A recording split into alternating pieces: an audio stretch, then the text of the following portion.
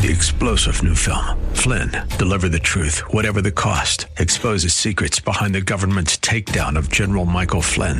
Flynn knew what the intel world had been up to. He ordered the first audit of the use of contractors. This set off alarm bells. He told the truth. He was the most dangerous person for Donald Trump to hire. They had to get rid of Flynn. Flynn, deliver the truth, whatever the cost. Available now. Watch it today. Go to salemnow.com. salemnow.com. This is Derek Buikema, pastor of Orland Park Christian Reformed Church, and I'm so glad that you've joined us today for Grounded and Growing in Christ here on AM 1160, Hope for Your Life. Each weekday at this time, we open God's Word, exploring how it changes us and brings us closer to Him. Right now, we are in a message series called Life in the Light of Eternity, discussing how we should live in the light of the fact that Christ Jesus is coming back, and how we follow the ways of our Savior as we do life in the light of His return. To hear all of the messages in this series, please visit groundedandgrowingradio.com. And if you'd like to help provide financial support for this radio ministry, you can make a gift of any size at that same website, groundedandgrowingradio.com. If you're not already a part of a local church family, then I would like to invite you to visit us at Orland Park CRC this Sunday as we gather to worship the Lord and study His Word together. To find our service times and location information, just visit groundedandgrowingradio.com. And now, let's open God's Word to see what He has for us today. Let's give our attention now to God's Word.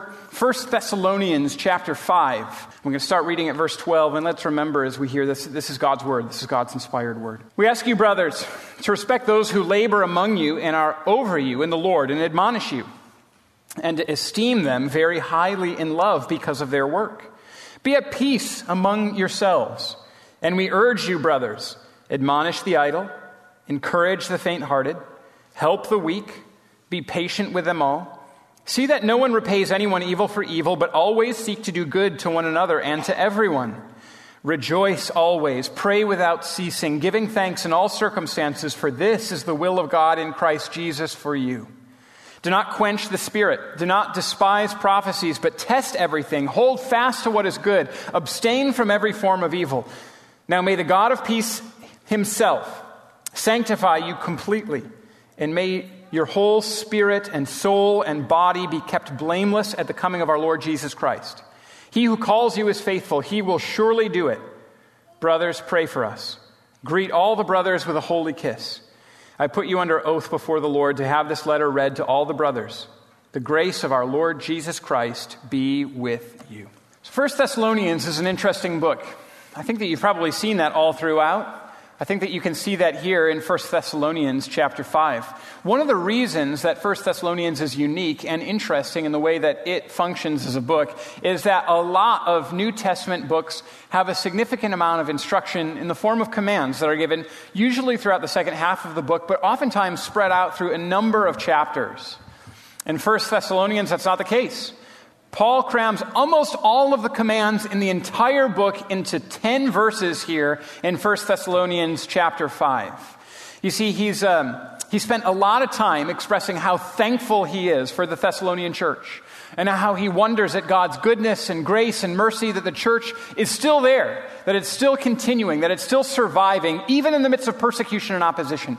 He spends a lot of time talking about the return of the Lord Jesus Christ and the hope that is ours who trust in the Lord Jesus, because death is not the final word for everyone who trusts in Christ Jesus. And it's almost like he's run out of time and he realizes, oh no, I've got to get the commands in. And so he just rips through a bunch of commands like a stream as we come to the end of the book. And just notice all of the commands that he crams in here to 10 verses. Respect those who labor among you and are over you in the Lord and admonish you. Esteem them highly in love. Be at peace among yourselves. Admonish the idle. Encourage the faint-hearted. Help the weak. Be patient with them all. Don't repay anyone evil for evil, but seek to do good to one another always. Rejoice always. Pray without ceasing. Give thanks in all circumstances. Don't quench the Spirit. Don't despise prophecies. Test everything. Hold fast to what is good. Abstain from what is evil. That's 16 commands in 10 verses. And then it's followed by a really beautiful benediction. May the God of peace Himself sanctify you completely, and may your whole spirit and soul and body be kept blameless at the coming of our Lord Jesus Christ. He who calls you is faithful. He will surely do it. Rapid fire commands, a beautiful benediction. And as we reflect on this closing section of Scripture, we realize it's not just the hastily written down or scribbled down words of an apostle that realized he's run out of time and needs to get a bunch of commands in a brief period of time. You can see that there is a driving theme throughout the whole thing. And you can pick it up through a command that's given at the very beginning and through the ways that he refers to the Lord. Right near the beginning, after he talks about the way that we're supposed to respect those who are in authority over us in the church, he gives this command before this series of commands. He says, "Be at peace among yourselves." And then there's a series of commands, and then he says in his benediction, "Now may the God of peace himself." And so there's a driving message throughout this section of scriptures, and the message is peace. The point of this passage is that we might have peace. And so in the part that we're going to look at today, verses 12 through 15, we can see that one of the ways that we can operate in peace within the church, within God's community, within God's family, is by respecting leaders and by honoring each other. And so those are going to be the 2 points of the message today, that peace is ours in the church through respecting leaders and through honoring each other. And that's what we'll be talking about now. So at the very beginning of the passage, we're told that peace can come, that peace comes to the church by respecting leaders. Now, God has called elders and pastors and deacons to be an authority in the church of the Lord Jesus Christ. And this might be difficult for us in our cultural context. We might not like the idea of certain men being vested with authority over all of the congregation. We love to stress the truth of the priesthood of all believers, and this is an important truth.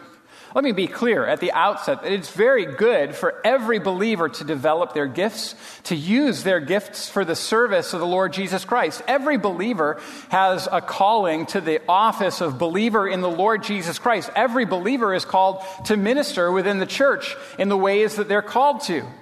But we're called to minister, believers are called to minister under the authority of the pastors and the elders and the deacons. And the call of every Christian in the congregation is to respect those who are over us in the Lord and who admonish us. Now, let me just at the outset acknowledge a little bit of the uncomfortability of preaching this text of Scripture, right? My message for you today is respect me. That's kind of an uncomfortable thing to say. Respect me, respect Dan, respect the other leaders insofar as we're occupying the office. This is an uncomfortable thing to say. So let's just own that. But let's see what it is that the Scriptures say, and let's believe and follow what it is that the Scriptures say. So there are those chosen by God, the ones that serve in the office of pastor and elder and deacon. Those who serve in the Lord. And we can see this. We ask you, brothers, to respect those who labor among you and are over you in the Lord and admonish you. And so this is important because the call that's given to us is that those who are in positions of authority within Scriptures are in that position in the Lord. Now, there are 2 things that it's important for us to take from this teaching, that it's in the Lord. And the first is that it's the Lord that calls pastors to their task, and elders to their task, and deacons to the task. And the Christian Reformed Church has acknowledged this and owned this. And you can see this in the way that the CRC does its own forms for ordination. Now, one of the things that happened to me as a part of my life within this congregation is that I was ordained to the ministry. And when Dan came and served here, he was installed to the ministry. And we had the same form that was read and used in that installation. And a similar one is used when elders and deacons are installed. Now, we can pull that up and just take a little bit of a look at that. There are questions that are offered to the minister before he's ordained. And this is what the form in the CRC says. It says, brother, name. Now, that was Derek at first and then Dan. So, brother Derek, brother Dan, in order that all God's people assembled here may witness that you, in the strength of the Lord, accept the responsibilities of this office, you are requested to stand and answer the following questions. And the first one is this. Do you believe that in the call of this congregation, God himself calls you to this holy ministry? Now, note that for a second, because the acknowledgement is, the call that the congregation extends to its pastors is a call not just by democratic fiat, but through the process of the calling of the church. God is the one that is calling the minister to serve this particular church. And it's the same for elders and deacons. This is a calling that God places on those who have been given authority within Christ's church. And then there's a series of questions, believing in the Old and the New Testament, subscribing to the doctrinal standards of the church. There are some more questions that come up right after that.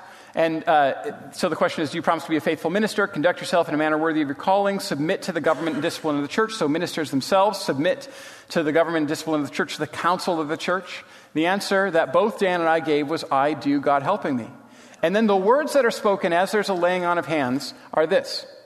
The minister that's reading this form says, may God, our heavenly Father, who has called you to this great and glorious office, enlighten and strengthen and govern you by his word and spirit, that you may serve faithfully. And it goes on from there. But notice that again, that the call comes from God. That the authority that the elders and the deacons operate within, and the pastors operate within the context of the church is authority that's given by God. And that's important.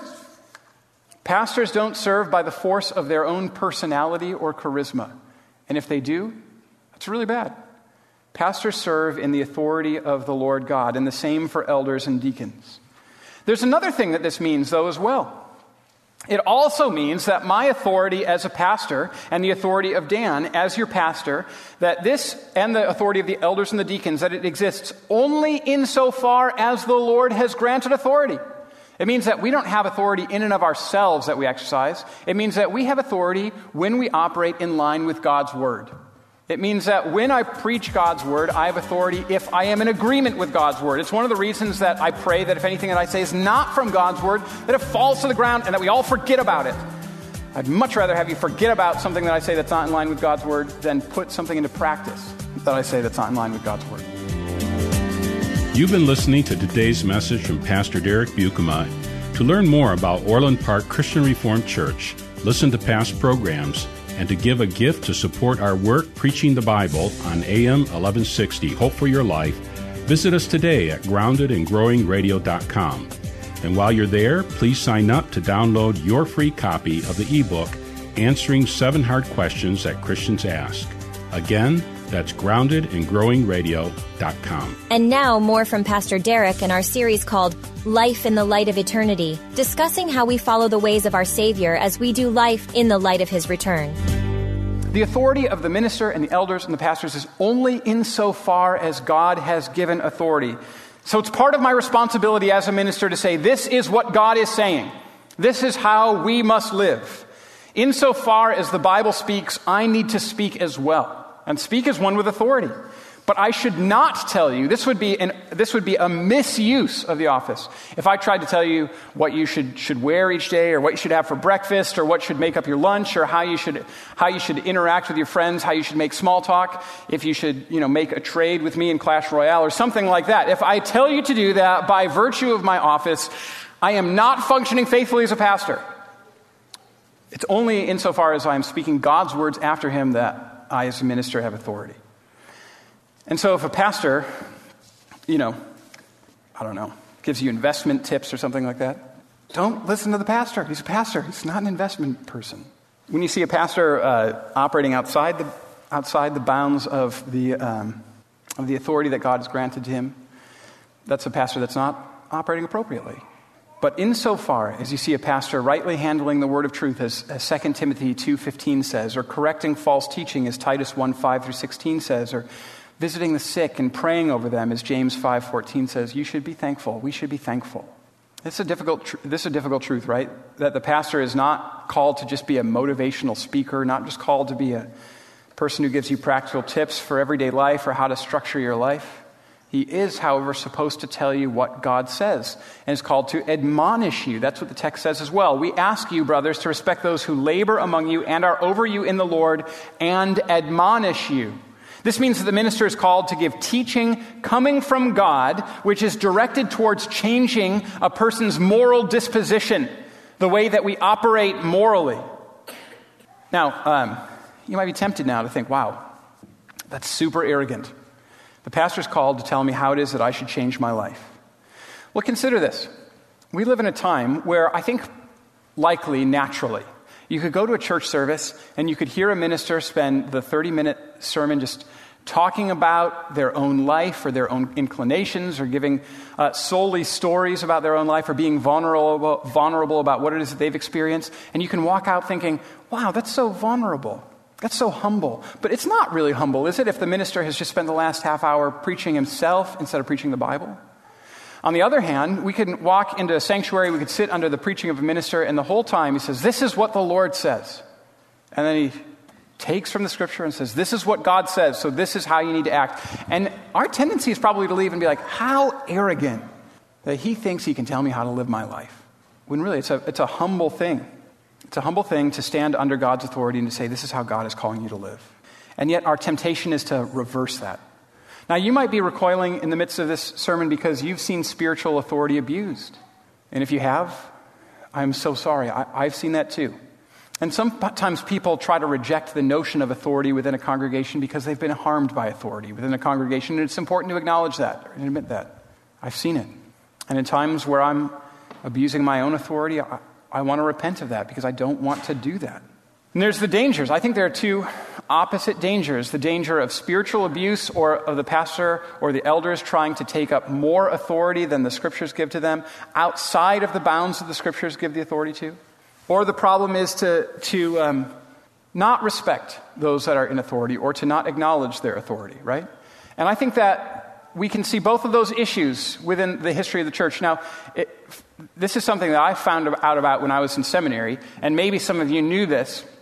But in the history of the Christian Reformed Church, the minister was called something specific quite a while ago. The minister used to be called domini. Did anybody ever hear that word? Has anybody ever heard of the minister being called domini? Yes, I'm getting a couple of nods. I think I got 3. Lucas, you know. Lucas is young, and he knows of the minister being called domini. I did not know about this. Now, I've just got to be honest with you. I think that whole approach, right, that the minister is the domini, I think that is an over-expansive way of thinking about the pastor. Here's the reason. The word domini, do you know what it means? It means Lord. That is too much for a pastor, to call the pastor Lord. That's too much.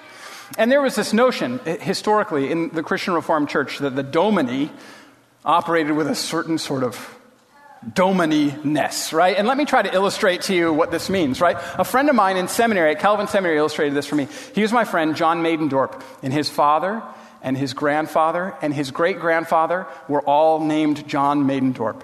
And his father and his grandfather and his great-grandfather were all ministers within the Christian Reformed Church. His great-grandfather was my grandfather's pastor in Racine growing up. And great-grandfather John Maidendorp, well, he was the domini, according to great-grandson John Maidendorp. And he said, you would not believe what that meant within the community of Racine. He said, in fact, there's one story about my great-grandfather, how he was doing visitation within the community, and he walked into a barber shop where one of his members was a barber. And, he went through the door and was like, tring, right, and the bell dinged, and the member of the congregation is there cutting another person's hair. And the member said, oh, domini, would you like to cut this man's hair instead of me? You're the domini. And he said, and my great-grandfather, Domini Maidendorp, said, yes, I think I would like to cut this man's hair. You may sit down. So the barber sat down, and the rest of the haircut was performed by the domini. Now, let me tell you, he wasn't a barber, he was a pastor. And being a domini does not mean you have magical abilities to then be a barber, okay? Do you know what I'm saying? Sometimes the authority is considered overly broad. Don't do the barber work for the barber. Be a pastor. You're called to be a pastor. That's, I think, something of a humorous illustration of how there's an overly broad application of the authority of the pastor. But sometimes it's used in spiritually abusive ways. And if you have experienced that, I'm so sorry. I'm so sorry for the unjust misuse of authority. On the other hand, a lack of respect or saying, who does he think he is to be able to say that to me? That's the other side of it. We're not to ask our office bearers to have overly broad authority, but insofar as they are functioning within the authority that God has given to that office, we should recognize and appreciate the job that church leaders do, and we should hold church leaders in the highest regard in love because of their work. And when I'm not doing my job, or Dan's not doing his job, or the elders or deacons aren't, it's our responsibility to tell us, I don't see you handling God's word right.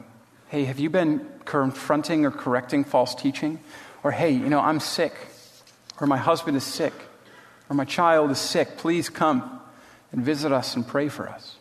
And then the abrupt command, be at peace among yourselves, at the end of verse 13. And Greg Beale, who's a commentator, notes that this command seems to be the thing which connects both of the sets here. It connects the the interaction with church leaders, that the church is at peace when we interact with church leaders appropriately, and the church is at peace when we interact with each other correctly. And so that takes us to the second point, peace through honoring each other. So we're told, be at peace among yourselves, and then we're told in an extended way that we're supposed to interact with each other that can lead to peace in our midst. And so first we're told, admonish the idle. Now, the Greek here is talking about the sort of person who is undisciplined or unruly. And the undisciplined or unruly person can have the sort of life that ends up being lazy. They might get life out of control because they're not properly ordering it. They don't plan, they don't prioritize, they don't have a rightly ordered life, they're undisciplined, they're unruly. Those are the sorts of persons that should be admonished by other members within the congregation. There's a focus on idleness for a purpose. It seems that in Thessalonica at this time, that some people within the Thessalonian church had simply quit their jobs because of false teaching, which said that Jesus had already come or that he would come so soon that it was important not to work anymore. And so some people would quit the jobs that they were doing and they were simply idle. They weren't doing anything. And this idleness can look like laziness, like I said, lots of television watching or time in front of a screen or time being entertained. But idleness of this sort of being undisciplined and unruly, it can also look like one activity after the next, after the next, after the next. You know, we have soccer, and then we have band practice, and then we have play practice, and then we have a hubbub of improperly ordered life, which weeds out time spent with the Lord in prayer, which weeds out time of study of Scripture. The undisciplined or unorderly or idle person is not regularly in church, doesn't follow through, is unreliable. And among the body of believers, each of us needs to lovingly admonish the sort of person that I'm describing. To come to them and say, dear brother or dear sister, it's time for you to order your life. It's time to sort yourself out. It's time to clean your room. Dear brother or dear sister, we miss you when you're not in church. How can I help you make sure that the most important things in life are the things that you're spending the most amount of time on? How can I help you to make sure that your life is ordered to allow for time for that? So we're supposed to admonish the idle, and then we're supposed to encourage the faint-hearted. Now, the faint-hearted are those who are discouraged or fearful or timid, the ones who are afraid. That's who the faint-hearted are. Those who are to be encouraged are the people who are scared. Again, this makes sense in Thessalonica, doesn't it? Paul has said over and over again about how they've had to face down opposition for the sake of the gospel. And so no doubt this is a fearful time to be a Christian, knowing that there's opposition to serving Christ within the city of Thessalonica. And today, no doubt, there are those who are afraid or are timid or are discouraged. And here's the message. We're to encourage that person. Encourage that brother or sister. We're supposed to put our arm around them and say, dear brother, dear sister, I'm here with you. My dear friend, don't be afraid. Dear brother, dear sister, the Lord has got you. The Lord has got you. The Lord has got you. And to all of you who are here today who are afraid, I very likely can't take away your fears, but I can tell you this, that God has got you, that God is for you. Therefore, who can really be against you if God's for you? God's got you. And I should say, too, we're near you, too. If possible, if you're afraid or discouraged, talk to me or talk to an elder or talk to Dan. Talk to another member of the body of believers so that we can encourage each other. Let us stand arm to arm together and shoulder to shoulder together. Let's walk towards the heat together. Let's stand against that which is sinful and wrong and evil and fallen in the power of the Spirit together. Dear faint-hearted Christian, God has got you and will never let you go. And there is no power in the entire universe that is able to separate you from Him. So be encouraged. Admonish the idle, encourage the faint-hearted, help the weak. That's the next command that's given. Help the weak. Now, this obviously is distinct from the faint-hearted. This is distinct from those that are weak emotionally. This is distinct from those who have been beaten down by life. This refers to the physically weak, the sick, or the lame, or the blind, or the poor. The church fosters peace when it is aware of those who need strengthening, who need help because they're weak, who may need somebody to open the door for them so they can get into the church building, who may need the church to go through renovation so that a ramp leads onto the platform so that they can access every part of the church building, who may need some help navigating this place because it's new, who may need financial assistance, who might need a car, who might need a home built. One way that we foster peace is when we care for those who are weak. And I think that this is a place where Orland Park CRC endeavors to excel. I'm amazed at the homes that have been built, the cars that have been given away, the time that is spent, the love that is expressed. Let's continue to endeavor to help the weak. And then be patient with them all. You see, everyone that you're helping, you need to be patient with. God has been patient with you, you see. And so you need to be patient with others. Patience is really hard in this era of immediate gratification. So we need to be reminded, God is incredibly patient with us. We're called to be patient with others as well. And then the final command in this section, the final command that we'll deal with today is see that no one repays anyone evil for evil, but always seek to do good to one another and to everyone. You've been listening to today's message from Pastor Derek Buikema.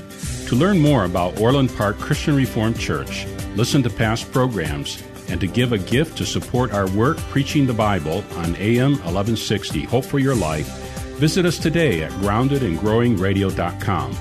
And while you're there, please sign up to download your free copy of the ebook, Answering 7 Hard Questions That Christians Ask. Again, that's groundedandgrowingradio.com. This is Pastor Derek Buikema, and on behalf of Orland Park Christian Reformed Church, we want to thank you for your support and partnership in proclaiming the gospel here on AM 1160, Hope for Your Life. If you're looking for a local church to call home, Orland Park Christian Reformed Church welcomes you to worship with us this Sunday. You can find all the details online at groundedandgrowingradio.com. Thanks again for joining us, and until next time, may God bless you. 3-star General Michael J. Flynn, head of the Pentagon Intelligence Agency, knew all the government's dirty secrets. He was one of the most respected generals in the military. Flynn knew what the intel world had been up to. He understood its funding. He ordered the first audit of the use of contractors. This set off alarm bells. The explosive new documentary, Flynn, Deliver the Truth, Whatever the Cost, uncovers the facts behind this scandal. Flynn told the truth. He was the most dangerous person for Donald Trump to hire. I find out the worst enemy that I'm going to face in my life is right here in America. They took my assessment and they wanted me to change it. And I was like, I'm not changing it. They had to get rid of Flynn. With in-depth interviews, archival footage, and never-before-seen personal records of the man behind the headlines. I just felt like I was drowning. Flynn, Deliver the Truth, Whatever the Cost. Available now. Watch it today. Go to salemnow.com. salemnow.com.